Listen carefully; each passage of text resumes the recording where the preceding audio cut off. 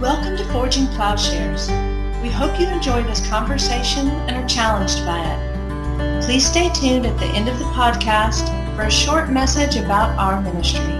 We often picture the difference between the church and the world in kind of vague and even trivial terms.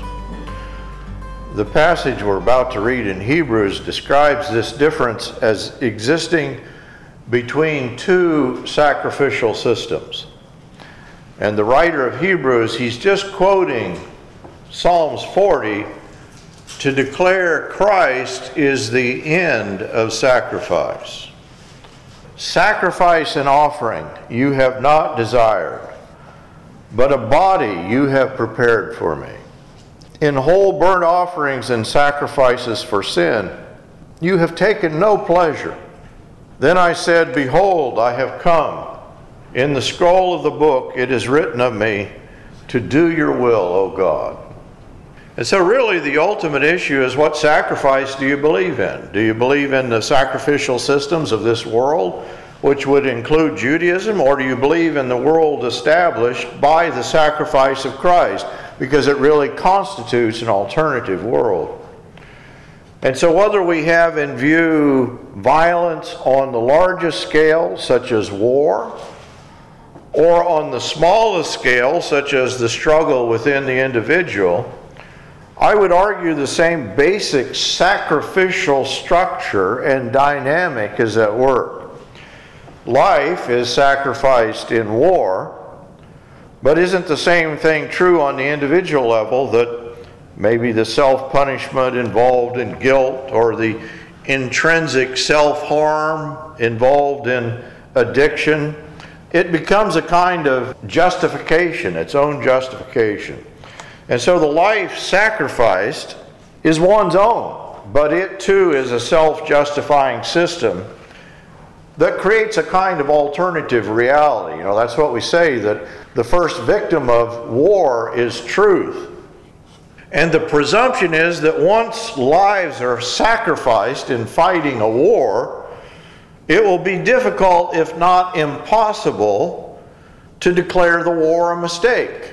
Once you've invested people's lives in this cause, the truth is lost, that it was perhaps a futility. And so the first casualty of war is truth. How do you tell the truth without betraying the sacrifice of those who accepted the terms of battle? And so war is a sacrificial system that creates its own truth. It is its own justification. Stanley Hauerwas, from whom I'm drawing several of these illustrations, describes the battle in Korea for Pork Chop Hill. It illustrates the moral logic at the heart of war. Pork Chop Hill was a strategic point. I think it was shaped like a pork chop. And it controlled access to the Incheon Valley. And in the course of the war, Pork Chop Hill had changed hands many times. And late in the war, the hill had been retaken by the American troops, but at a terrible cost. And by the end of the battle, there were fewer than a dozen American soldiers left at the top of the hill. And this was in the last stages of the war. The peace talks were already going on, and the Americans were afraid that if they withdrew the dozen men left on Pork Chop Hill, that this would be interpreted, as a loss, as a retreat, and it wouldn't give them strength in the negotiations for peace. And this would prolong the war. And so they were sure the enemy would counterattack and the dozen left would be killed.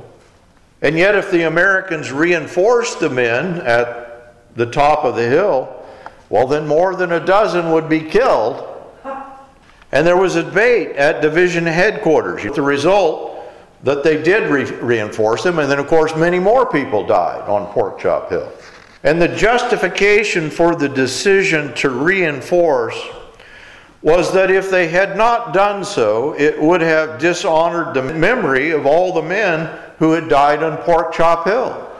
The more sacrificed to honor past sacrifices, the more the moral stakes for which the war or the battle which has been fought or is being fought must be raised.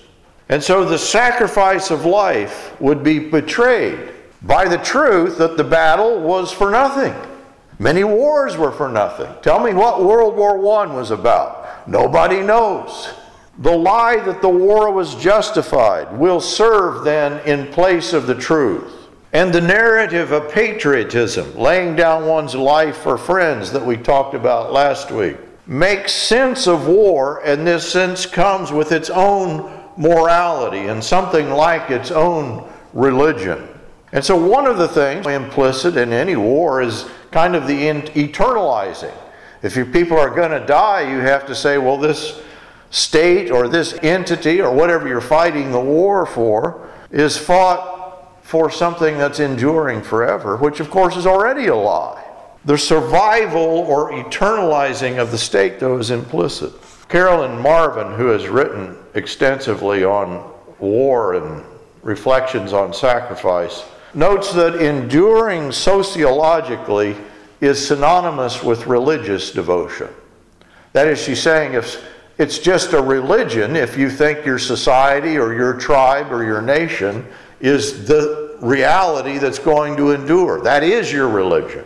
And she equates American nationalism with a form of religion, as it is devotion to this idea of an enduring state that defines many people's lives. Dorothy Day, who started the Catholic Worker, she said, well, that's why we have these phrases, this God talk, she called it, in God we trust, and one nation under God, that really it's a kind of atheism, because what you're really doing is you're using the expedient of Christianity, the precepts of Jesus Christ. That Christianity is reduced to a kind of expediency to serve the state.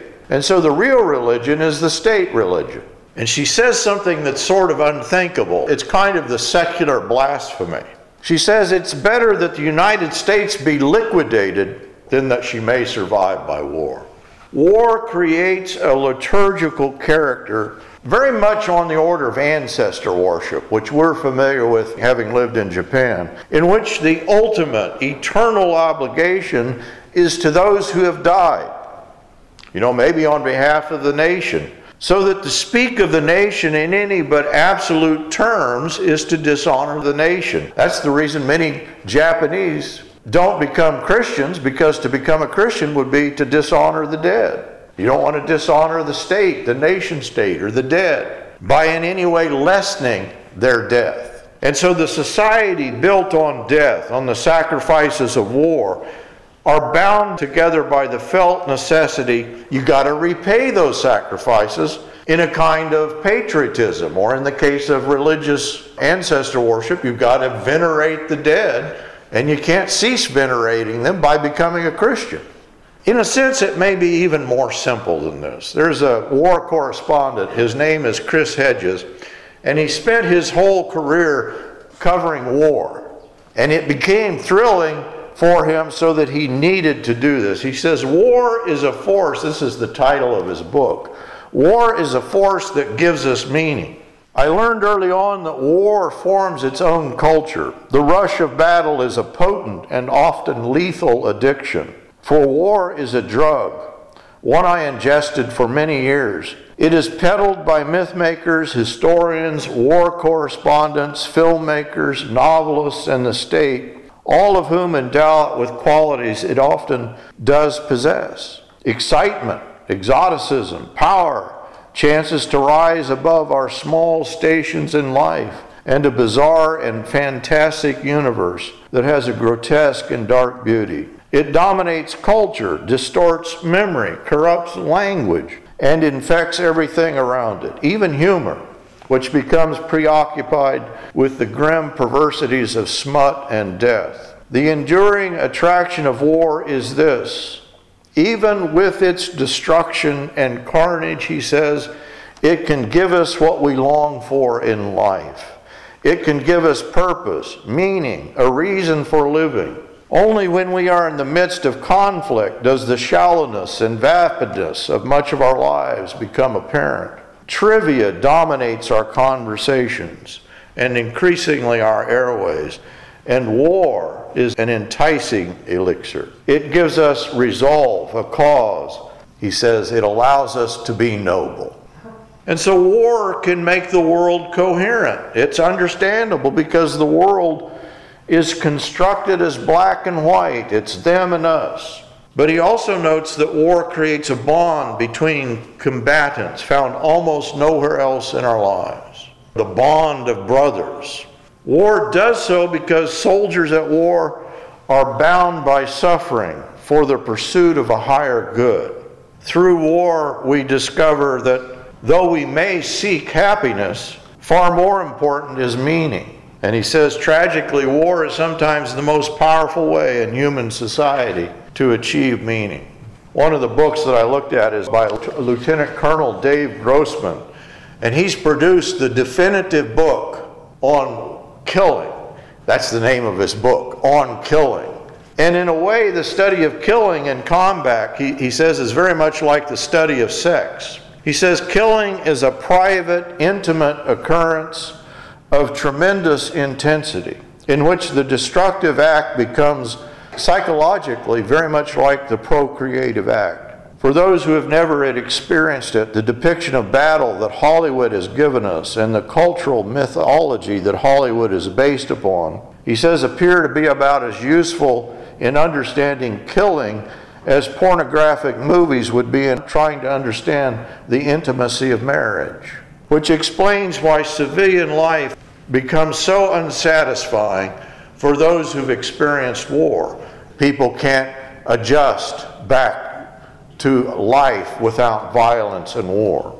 And so the meaning often assumed to be given by participation in the war, especially in the West, it's drawn historically on the sacrifice of Christ. That's the book by a man named Alan Franson. He calls attention to the continuing influence of chivalry and how in English and German soldiers in World War I, remember I talked last week, they took Christian imagery and applied it directly to war. He uses a lot of pictorial evidence, and he makes the connection between Christ's death and those who die in war. He says it was at the heart of the sacrifice of the English and the Germans and the Americans who died in World War I. And he draws on a wide selection of literature and images from the medieval period, along with photographs, memorials, postcards. And Franson shows how such media shaped a chivalric ideal of male sacrifice based on the passion of Jesus Christ. He demonstrates, for example, how the wounded body of Christ became the inspiration for heroic male suffering in battle. For some men, the crucifixion inspired a culture of revenge, one in which Christ's bleeding wounds were venerated as badges of valor and honor. Now, he goes on to say not everybody did that. Some saw the imagery of Christ as turning them away from war. But the idea is the language of sacrifice continues to play a key role. It's there in World War II also, in the Iraq War. The language of sacrifice is particularly important for societies like the United States, in which war remains our most determinative common experience. Maybe this is strange for a Canadian, but try to tell the U.S. history without wars. In high school, that's all we did. You learn the dates of the war. That's the history.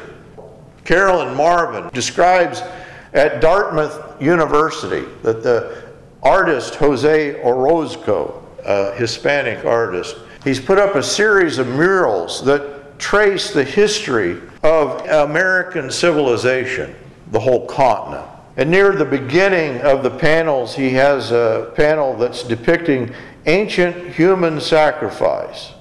And it portrays the Aztec ceremony of slicing the heart from a live ritual victim. And by legend, the god Huitzilopochtli, who led the Mexica, where we get the name Mexican. If you ever have seen the Mexican flag, it's actually a portrayal of this god. He leads the Mexica to an islet in Lake Texcoco, where the ripped out heart of his murdered rival had taken root in a flowering pickle prayer with a giant eagle resting upon it. It's the representation of the god and the god's desire for hearts and human life, for human sacrifice. It's there on the Mexican flag. And then you go through the panels, and the last panel is of modern sacrifice, and it depicts an elaborate flag-draped bier flanked with memorial wreaths bearing another sacrificial victim. But this time, it's a nationalist kind of victim. And he pictures the modern religion, of America, American nationalism. And the idea is the history of the continent is a history of sacrifice. This is precisely, I think, the sacrifice that Christ displaces. In a book that she wrote with David Engel, they begin their book, Blood, Sacrifice in the Nation, Totem Rituals in the American Flag. They ask this question: what binds the nation together? How vulnerable to ethnic and religious antagonism is our sense of nationhood? What is the source of the malaise we have felt for so much of the post-World War II period? Above all, what moves citizens to put group interests ahead of their own, even to surrendering their lives, she asked. No strictly economic explanations, no great man theory of history, no imminent group threat fully accounts for why members of enduring groups, such as nations, consent to sacrifice their immediate well-being and that of their children to the group. Whatever does tells us a great deal about what makes nation-states enduring and viable. She says, this book argues that violent blood sacrifice makes enduring groups cohere, even though such a claim challenges our most deeply held notions of civilized behavior. The sacrificial system that binds American citizens has a sacred flag at its center. Patriotic rituals revere it as the embodiment of a bloodthirsty totem god who organizes killing energy. And they go on in their book, they talk about that self-sacrifice is the theme of the American civil religion, of patriotism, and that is nowhere better exemplified than in the American fetish of the flag. And they provide evidence of this. And one of the things they describe is the story of Dwight D. Eisenhower tells the story when he was at West Point, and he had just joined West Point, and they'd gone through the hazing and the induction. And Eisenhower begins by describing his bitterness at this rough first day of initiation into West Point. And he says he was weary and he was resentful. And then Eisenhower writes, however, toward evening we assembled outdoors, and with the American flag floating majestically above, we were sworn in as cadets of the United States Military Academy. It was an impressive ceremony. As I looked up at our national colors and swore my allegiance, I realized humbly that now I belonged to the flag. It is a moment I have never forgotten. The flag is clearly the American form of idolatry, which explains why it is often installed in places of worship. So war creates its own culture. It creates a morality and ethic. War creates a fellowship that is seldom found in other forms of life. But it does so because war subjects lives to sacrifices otherwise unavailable. I would claim that there's even something more immediate in the justifying power of killing. Another book that I read is a book by Richard Rhodes. Very similar title. It's entitled Why They Kill. And Rhodes follows the career of a criminologist. This man's name is Lonnie Athens. And Athens was raised by a brutally domineering father. And he sets out to figure what makes people violent. And he spends a decade, he's actually writing his PhD dissertation, and he spends a decade interviewing several hundred violent convicts, men and women of varied background and ethnicity. And he coins a term, but he could discover something, and he calls it violentization. He says that people go through a 4-stage process, and he describes 4 experiences. He says if they have these 4 experiences, they're violent. It doesn't matter the person, he just says this is the common experience. most people, almost any human being, can evolve into someone who will assault, rape, or murder another human being. He goes actually to death rows, and he discovered the killer sees the murder as justified. It was always necessary. And the act itself, he says, is viewed as righteous wrath. It's almost like the individual seems to be describing himself as channeling a kind of divine or religious anger. And so it's not simply that one lies to others about the efficacy of violence, but the violence becomes the foundation of a truth so that one is blinded to the truth or to the reality. And so to state it within the perspective of war, the sacrifice of life in war, it's a self-justifying system which generates its own ground of truth. But the same system functions at the individual level.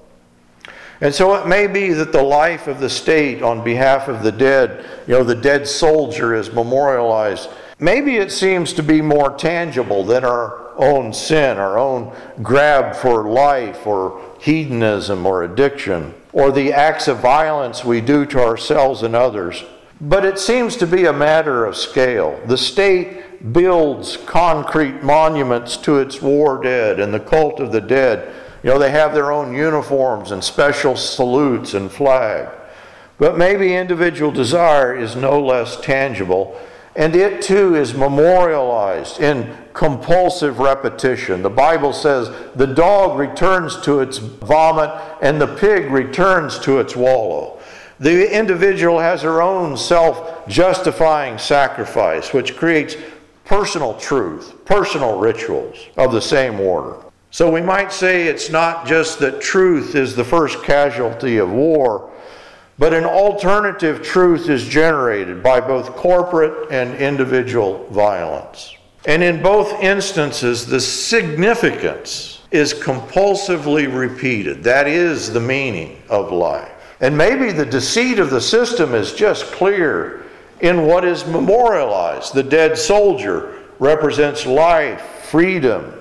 The ultimate sacrifice is what, makes life possible, makes it worthwhile. And the concrete memorial or tomb, it literally reifies, it eternalizes, or it makes death a kind of infinite value, foundational to the life of the state. This bad infinite, it can grip us personally when the concrete tomb of our own imaginary sense of self, the ego, becomes the foundation and energy behind all that we are and do. We could cadaverize ourselves. We turn ourselves into a body, a cadaver.